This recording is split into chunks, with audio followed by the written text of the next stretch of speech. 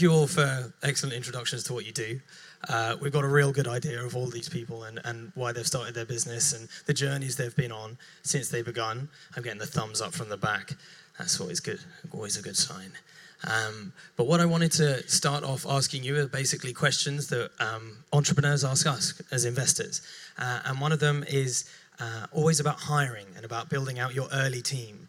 Because I think all of the prospective founders in the audience, maybe you've got your co-founders in mind already, maybe you've just got that idea niggling at the back of your head and you're wondering how to take it to the next phase. Something that's quite a leap into the unknown is, how do you hire the first person that isn't you? Or how do you hire those first people that aren't you and your co-founder?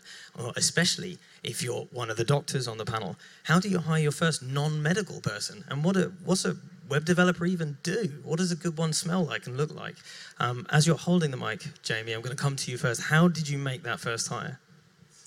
Okay, I was extremely lucky actually because what I'd done is I pivoted to this new model, and we had a bit of cash but not much, and it was, one of my sort of strengths.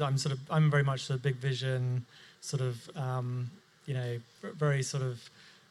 I'm not a sort of accounting or sort of really precise type. I'm very much sort of big vision and sort of very marketing focused. And I was extremely lucky because Karina, who's now my COO, who's a German accountant who had worked, essentially scaled a previous sort of VC-backed business, just contacted me out of the blue. And it turns out that she had really complementary skills to me. And I think ultimately, that's what you need, is you need people with complementary skills to you. And so first of all, you need to work out what are your strengths, and then find someone with complementary strengths to you. And I appreciate that's a bit simplistic, but, in a business, early stage business, in a tech business, you probably need one sort of founder type who is very much the sort of product or the sort of marketing person. You need someone who's going to manage your operations, and then you need a highly technical person. Not a CTO necessarily, but someone who is a really good developer. So I actually have been very unlucky numerous times, and I've got it wrong loads basically. And so I've now developed this really ruthless process, vigorous process that I go through every time without fail now. And the way that it works is as follows. I have this amazing recruiter called Peter Chatterley. If anybody wants his details, I can pass them on. The reason why he's different is because he charges by the hour. So it's much cheaper and it works much better. What I do is so for example, I was just looking for a VP of sales recently. I knew the companies that I wanted to poach from. One of those was Just Eat. They've just IPO'd. Excellent, because it means a lot of people want to jump ship. And there were a kind of number of other companies that I also knew that other marketplaces where I think they do a pretty good job of sales. So I went to Peter and I said, Peter, please can you go on LinkedIn and look for every single person that works or has worked in these companies and put it in an Excel spreadsheet and put the LinkedIn links next to them. I then contacted, he gave me a list of like 50 people. I contacted every single one of them 3 times. The first time, a lot of people don't come back to you. The second time, and it also has to be the CEO that does this, by the way. The second time, the response rate increased by like 50%. And the third time, I think like 80% of the people that I contacted at least came back to me with an either yes or a no. They respect your persistence. They might not have seen it the first time. And just generally pestering people works really well. So once I've done that, I've kind of whittled it down to like, say, about 10 people. I bring them in, I meet them first, and I ask 3 questions. Do I like them, to Jamie's point? Are they smart? And can they get shit done? And those 3 things are really important. And you kind of can test that in many different ways. I'm sure you can be creative and think of something. And then after that, I ask them to meet every single person in my senior team. And every single person has to say yes. If one person says no, then they can't join. And then the very, very last thing, well, it's pretty much just a kind of final stamp of approval. They come to the pub and they meet everybody in our team. And we just kind of see how they interact with everybody. But yeah, we never we don't divert from that process anymore because we have got it wrong quite a few times. So hopefully that's helpful. That's a really interesting answer when it comes to a wonderfully specific way of hiring people who almost self-qualify through their previous jobs and positions. Please pass the mic down to Jean and Andre, because what I'd like to ask them is, how do you hire individuals from a highly specific industry that is not your area of expertise? The reason I'm asking these two guys is because Touch Surgery employs some of the best animators you're likely to come across in London. I don't know how well either of these guys draw. I'm sure very well, but it's certainly not. They're both surgeons, so it's certainly not their primary expertise. How did you even start that process? I guess if anyone's ever seen any films, there is only a couple of major studios that make serious movies, and so Pixar was one of them. And I remember just spending a huge amount of time looking for people who worked at Pixar on big movies who happened to be in London. I found someone who was really into startups, had a blog, and then I ended up just stalking that person and eventually managed to bring them on board. For us, the key was hiring people that we trusted to hire other people.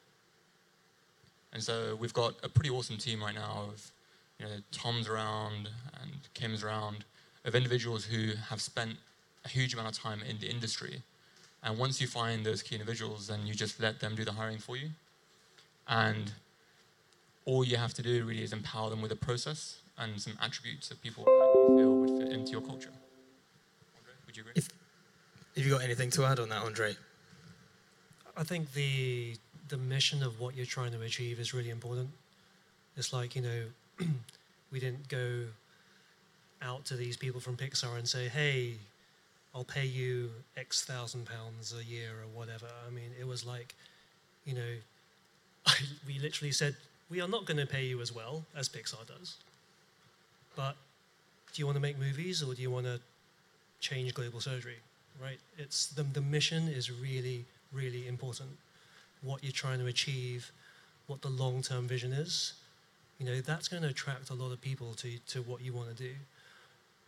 Don't hire people who are in it for the money. Don't hire people who are in it for the options. Hire people who are in it because they believe, right? That's the key for me. If you pass the mic to Daniel, something that I wanted to ask you on the subject of hiring is you're a serial entrepreneur, you've done a few startups, so I understand. A lot of entrepreneurs talk about early employees being able to scale with the company. And sometimes the first 2, 3, 4 hires that you make, they are excellent individuals. And as you go through your A round, B round, C round, etc., those people can scale as your company scales. And their role adapts and evolves as your company adapts and evolves. And sometimes they don't. How does an entrepreneur, how does the entrepreneur's role change in those environments? And how do you deal with that progression of the early team? Yeah, so in the case of our current company, we're still, the whole scaling thing is just about to happen. So we'll find out, I guess. But in our case, it's been very much a tech company so far. So I think there it's a little bit different because their role will stay pretty similar to what they have been doing.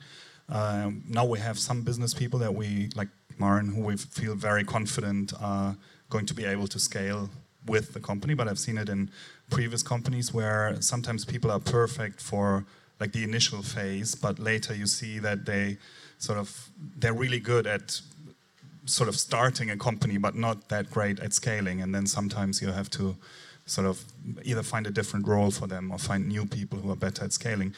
But at the same time, I think something I've seen in my previous career was that sometimes investors get scared too easily. So they think they need to bring in senior people and then they hire, I can say this because I'm also an ex-consultant. I used to be at BCG.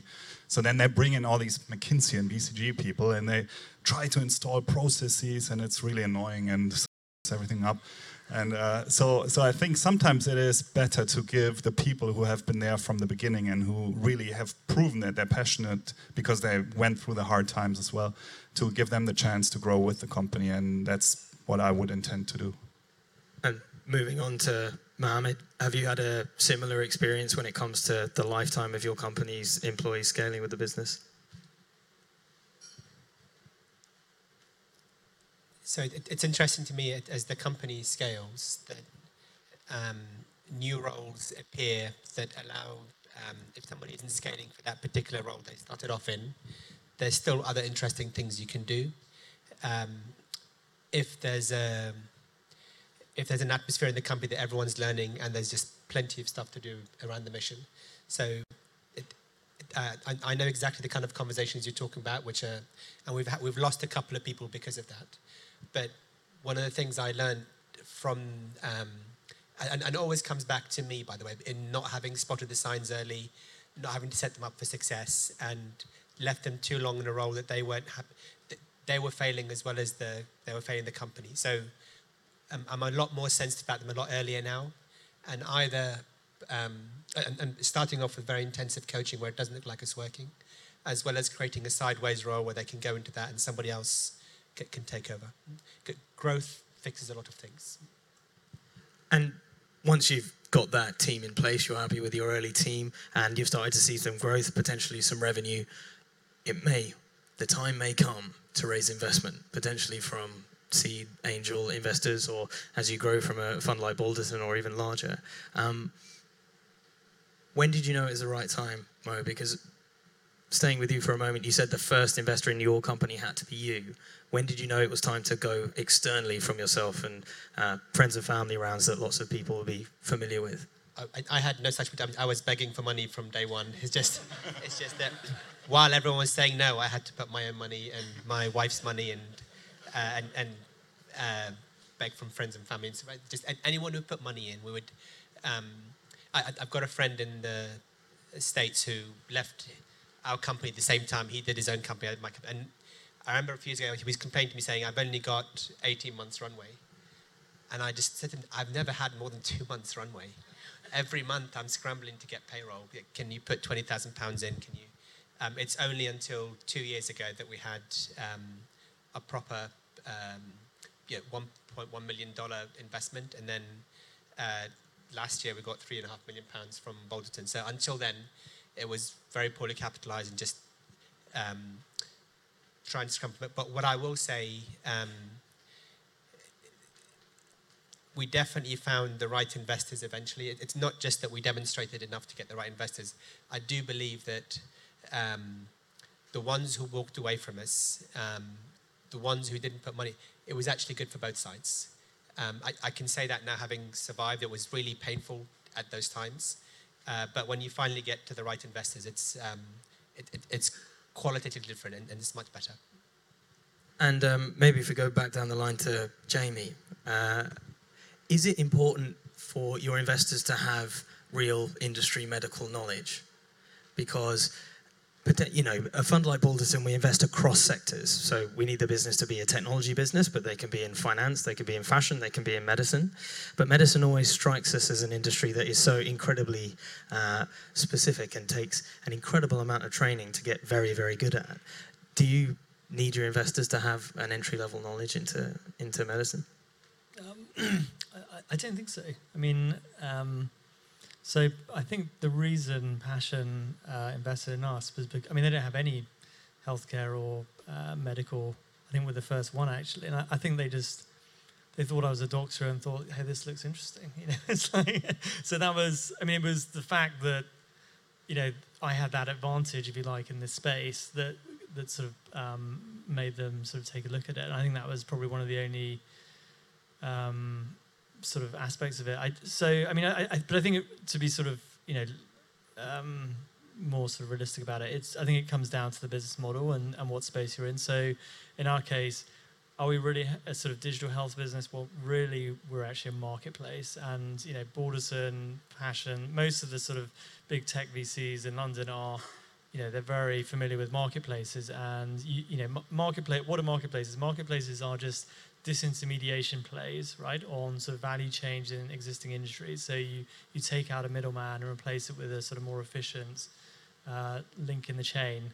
And so, you know, you can do that to almost any industry. And it has some advantage to have that sort of in-house expertise. So in our case, we embed lots of sort of trust and vetting and sort of medical elements into the sort of technology, but it's not so critical that our investor understands that. In fact, it's almost better, again, to think of them as a complementary team member and that they can help you with other things that you can't do so well.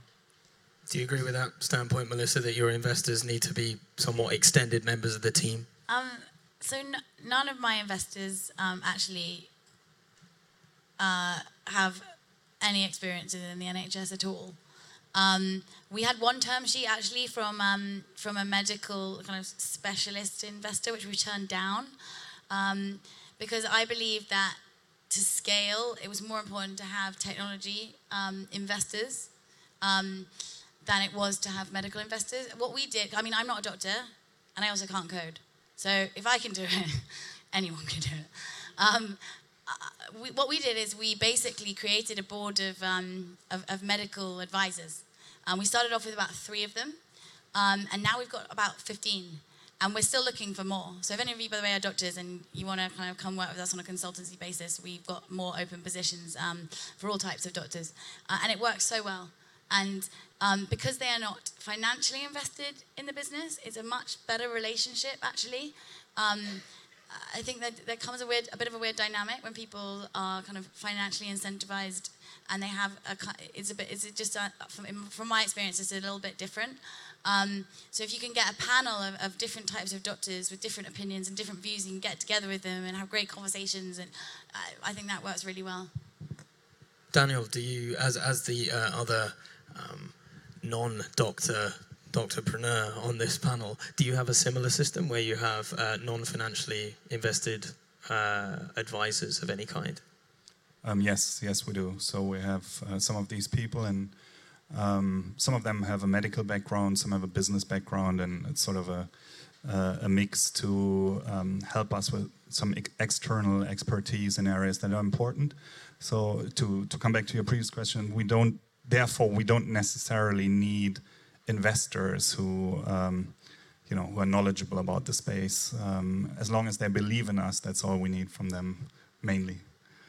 And to pass it to the 2 gentlemen at the end, Jean and Andre, how did you even begin to raise the first money that went into your business? Because I know, once again, going back to the audience, there's a lot of very early stage entrepreneurs out there, and you guys, as we've spoken about many times before, were surgeons, and you had a great idea, and from then on, it was all a great mystery. Yeah, so it was a very, very long learning curve for us, right? We probably spent about... Tell them the octopus story. Yeah, we probably went around every single VC that we could find in the phone book in London. We've sat in, our deck used to be 60 slides. Used to take an hour to go through. We used to have a slide that made the VCs guess what our monetization strategy would be. And we'd make them look silly when they got it wrong. And then they tell us to go away and read more books. When it comes down to it, there are not many investors who've got medical knowledge, right? MedTech is a new space. There aren't really in the UK, Balderton are gaining a lot of experience there, but there are very, very few investors who've got any medical knowledge whatsoever. Most of you guys have medical knowledge.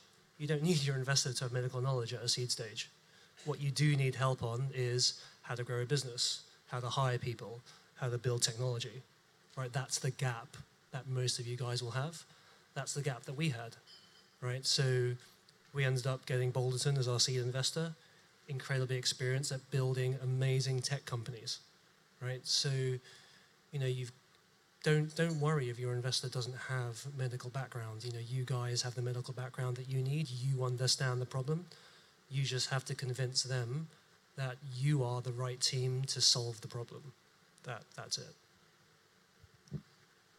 Ask for twice as much money as you think you need. Especially from Balderton. Thanks.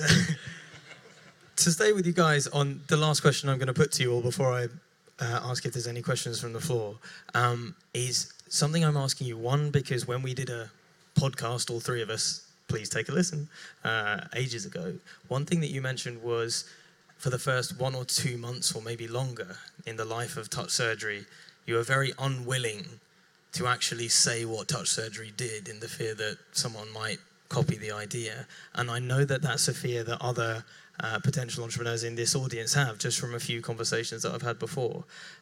What you said on that podcast was you need to forget that and you need to start talking about what the business does, because otherwise, how on earth is any investor going to put any money in? How on earth is anyone going to buy it? And how on earth are you going to communicate what you do? What is your advice to entrepreneurs that may be a bit reticent to share the kind of gold dust of their good idea?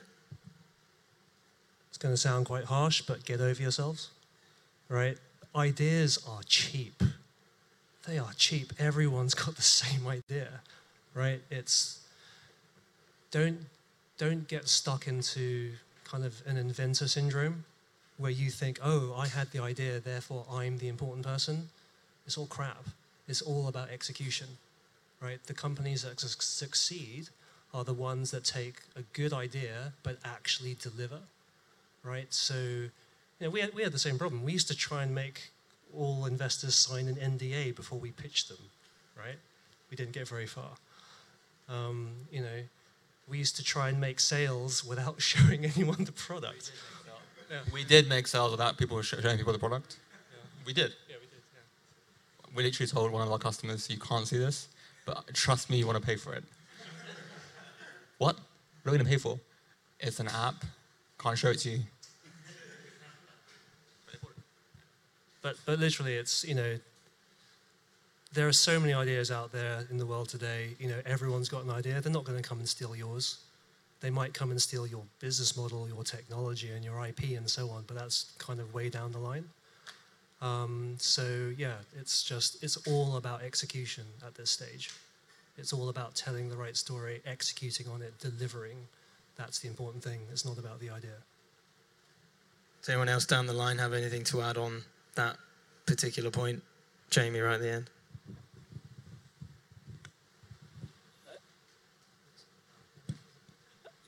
Yeah, so I mean, same kind of thing. I mean, it's pretty obvious. Our business model, Uber for carers, right? I mean, a number of times people say, "Oh, that's a good idea. I'll do that as well."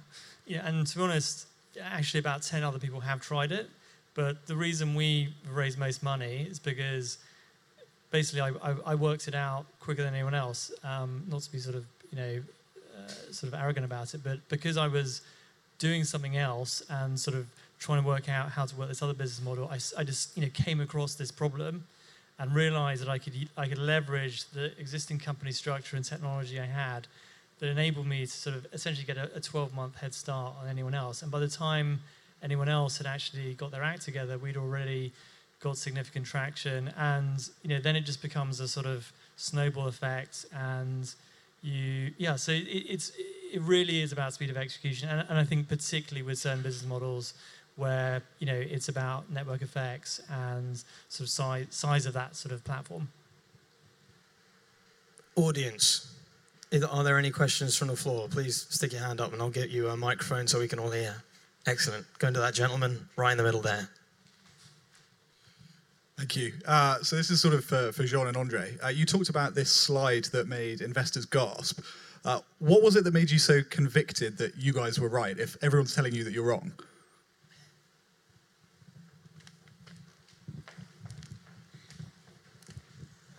Have you heard that surgeons have got an ego? I guess to a certain extent, we had this notion that we wanted to create something that was going to make a significant impact. And so when we were in the kind of phase of building out a business model, Touch Surgery is free, by the way, guys, right? Everybody would say charge and do this. And so what we tried to do within our entire process was remove any barrier to adoption. So we were like, how can we be hugely impactful, reach as many people as we can globally, get the product in as many people's hands as we could do, at a rate that no one else can execute at. And so that had to have a model of production, of sales, of everything that required us to be super, super, super aggressive. And so we stripped out any cost that would be a barrier to adoption. And we were like, well, you know, we'll sell it in some way, because Facebook did well, they were free. Right? Obviously, it wasn't the right pitch back then. But we had a notion and a deep belief that we could build a model around having a free product in the market. And we never went, no matter how many people put spreadsheets and showed us things, we never went against that, because it's what we believed in. And I don't think we would have left surgery to have built a product that we would be selling, like, just went against our beliefs. So ultimately, it comes down to the question of, do you believe in yourself? And is the model that you're going to build, does that comply with the morals and the legacy that you want to leave in the world? For us, we had to be free and we had to change surgery. Does anyone else on the panel have anything to say about conviction in one's own business idea, and especially maybe how that conviction can be tested along the journey? Because I imagine when you're meeting a lot of investors, they will try and test the way your business works and question certain elements.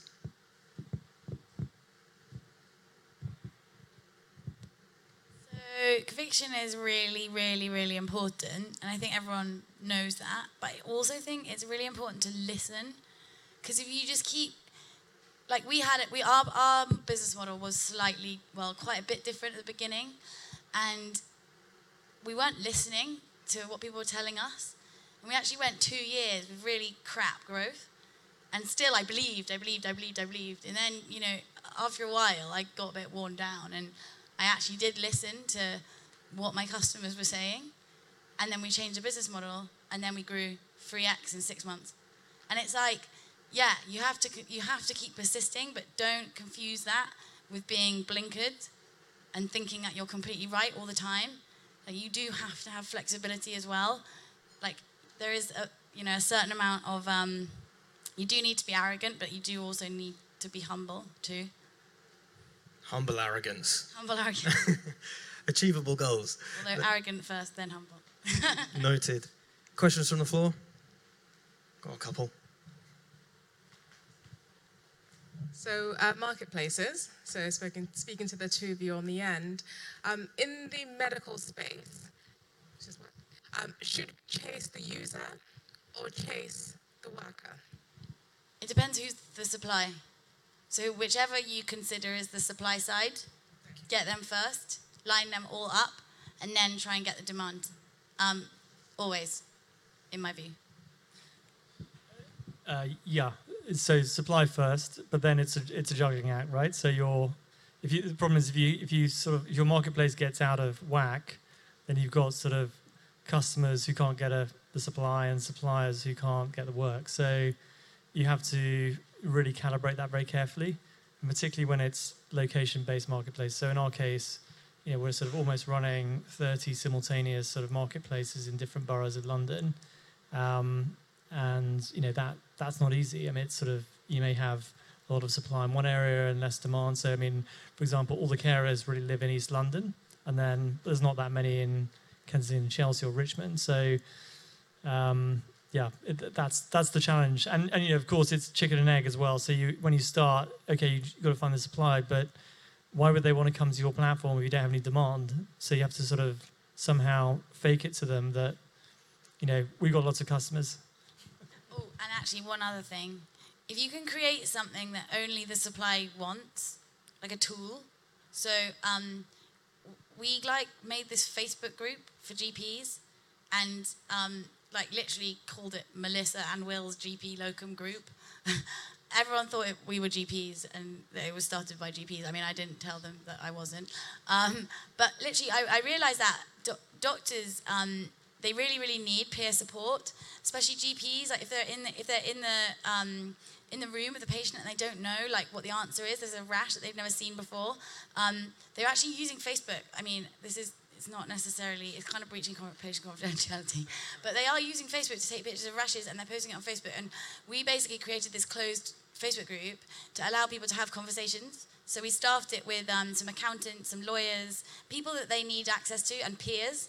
And it grew to like 3,000 doctors in less than a year. And then off that, then we launched the job side. So if you can think of a tool that your supply side needs and try and engage them, then they don't get pissed off that there's no jobs and you don't kind of have to lie. Just try and sort of think about that. Excellent. I think 2 more questions from the floor and then I'll let you all talk to each other and drink something. One right in the middle there. Hi, Melissa. My name's Manny. Just a quick question.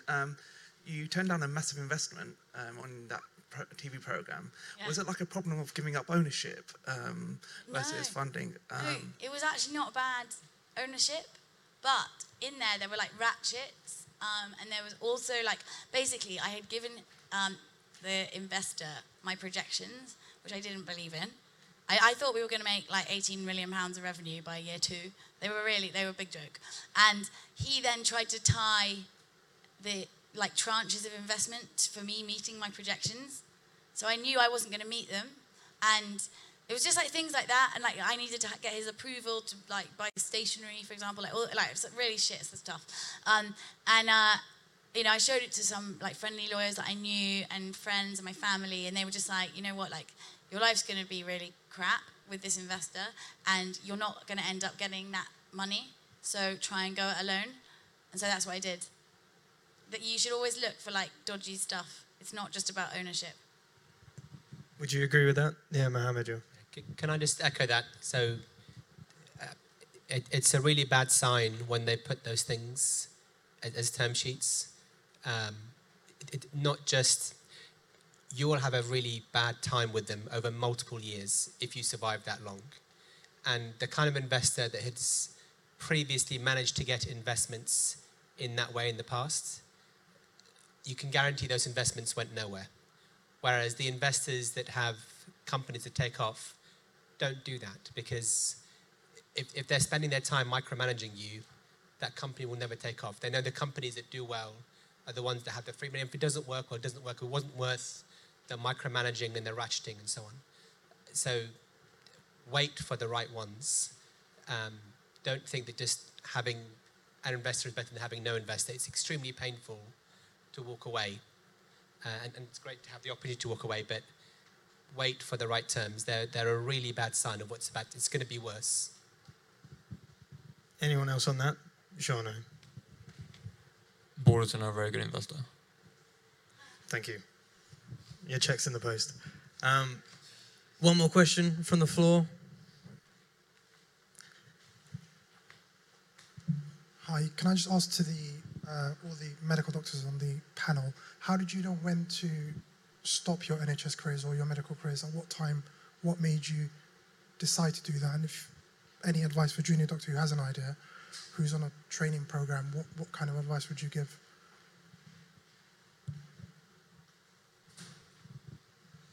Go ahead, man.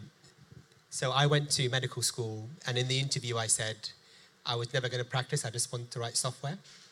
And everyone I tell this to says that was really brave. It was stupid. 4 of them turned me down on the spot, and I was lucky that one of them said yes. But they all thought, this is why are you coming to medical school? But I just thought, and I think that there's problems in healthcare that can be solved with technology, and I didn't see any doctors who knew technology as an A-level students. So I thought, I'll do that. Now, having gone to the wards, within a day you notice there's so much you can solve within a minimal amount of computing knowledge, that there was just so much you could do. So I then went on to do 1 year of house jobs because I like medicine so much. I like being with the patients. I like being with my colleagues. But after that year, I stopped and went back to the original plan. But for me, it was the plan was always to leave, regardless of how stupid that was in the beginning. So I still have my medical license. I still kind of practice very much, literally 2% of my time now. But in terms of the sort of actual training program, my view would be that it's almost incompatible with doing something entrepreneurial, because I think training programs are so much more demanding, and I think if you start doing something entrepreneurial, you've got to be prepared to leap at some point. Having said that, you shouldn't leap all in one go, and I think you heard Mo earlier on talk about how he saved up a lot. I mean, I was actually working part-time I still have income from medical source, even now, because I'm absolutely paranoid that I'm not going to have any money in 3 months, even though we've got a significant runway. And I've been doing that for sort of 5 or 6 years. So I think, one of the great advantages of being a doctor is that your skills will always be in need. And I think we've all, to all the doctors out there, you've put all of those years of training in, and I think in a way you don't want to give it completely up. And I would say that if you can find a way of just earning income on the side, that will give you a longer runway, because it always takes so much longer than you can think. And I'm heavily invested. I'm 50,000 in with my company. I almost went bust. I was literally about to have to sell my house. The stress was just intense, before getting that first fundraising. So, I hope that gives some sense.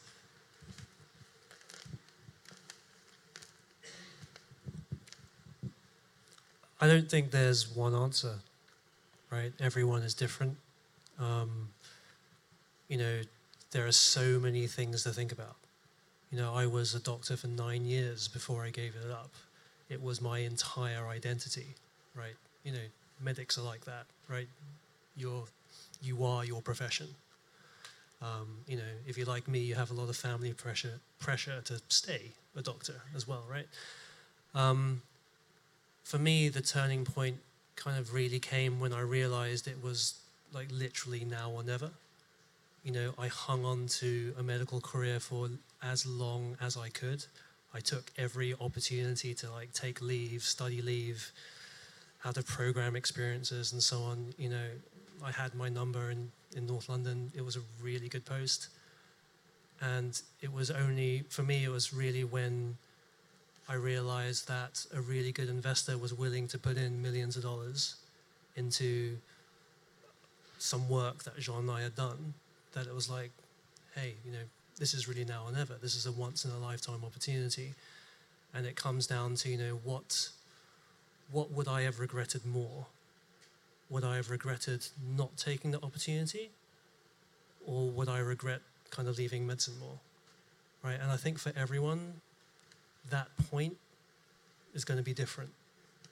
Right? For me, I left it till literally the last minute, till literally it was like, in 2 weeks' time, we're hiring people, right? So, but yeah, for me, it just comes around that element of, when you're going to regret this decision for not going for it. That's what changed it for me. I think the culture in medicine is anti-failure. Okay, just kind of remember, it's hard to get into. Every year you've got exams, every year you've got to pass. You're always scared of failing. Then you get through, then you have to apply for a foundation job, then you're scared of where you end up. So you're in a career which is just anti-failure, and actually failure is just not something that you accept. And so you naturally become someone who's very conservative. The longer you're in that profession, the longer that you are very risk averse, and you're in a career pathway where failure is not an option. When failure becomes an option, then you can leave. Because you have to look at yourself in the mirror and say to yourself, well, if I win big. If I fail, I've got to be able to live with myself. Success is not easy. We still look every day in the mirror and think, we could fail. We accept failure as an option. We embrace failure as an option.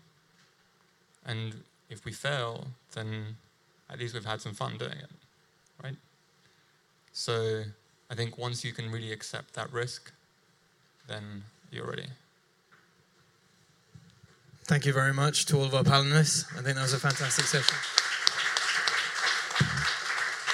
Thank you also, just before we completely finish, thank you to Vishal and the Doctorpreneurs team who put this event together, and thank you to Daria from the Balderton Capital team who did all of the organisational work from our side. So thank you to them, and now please do grab a glass of wine, enjoy yourselves, and thank you very much.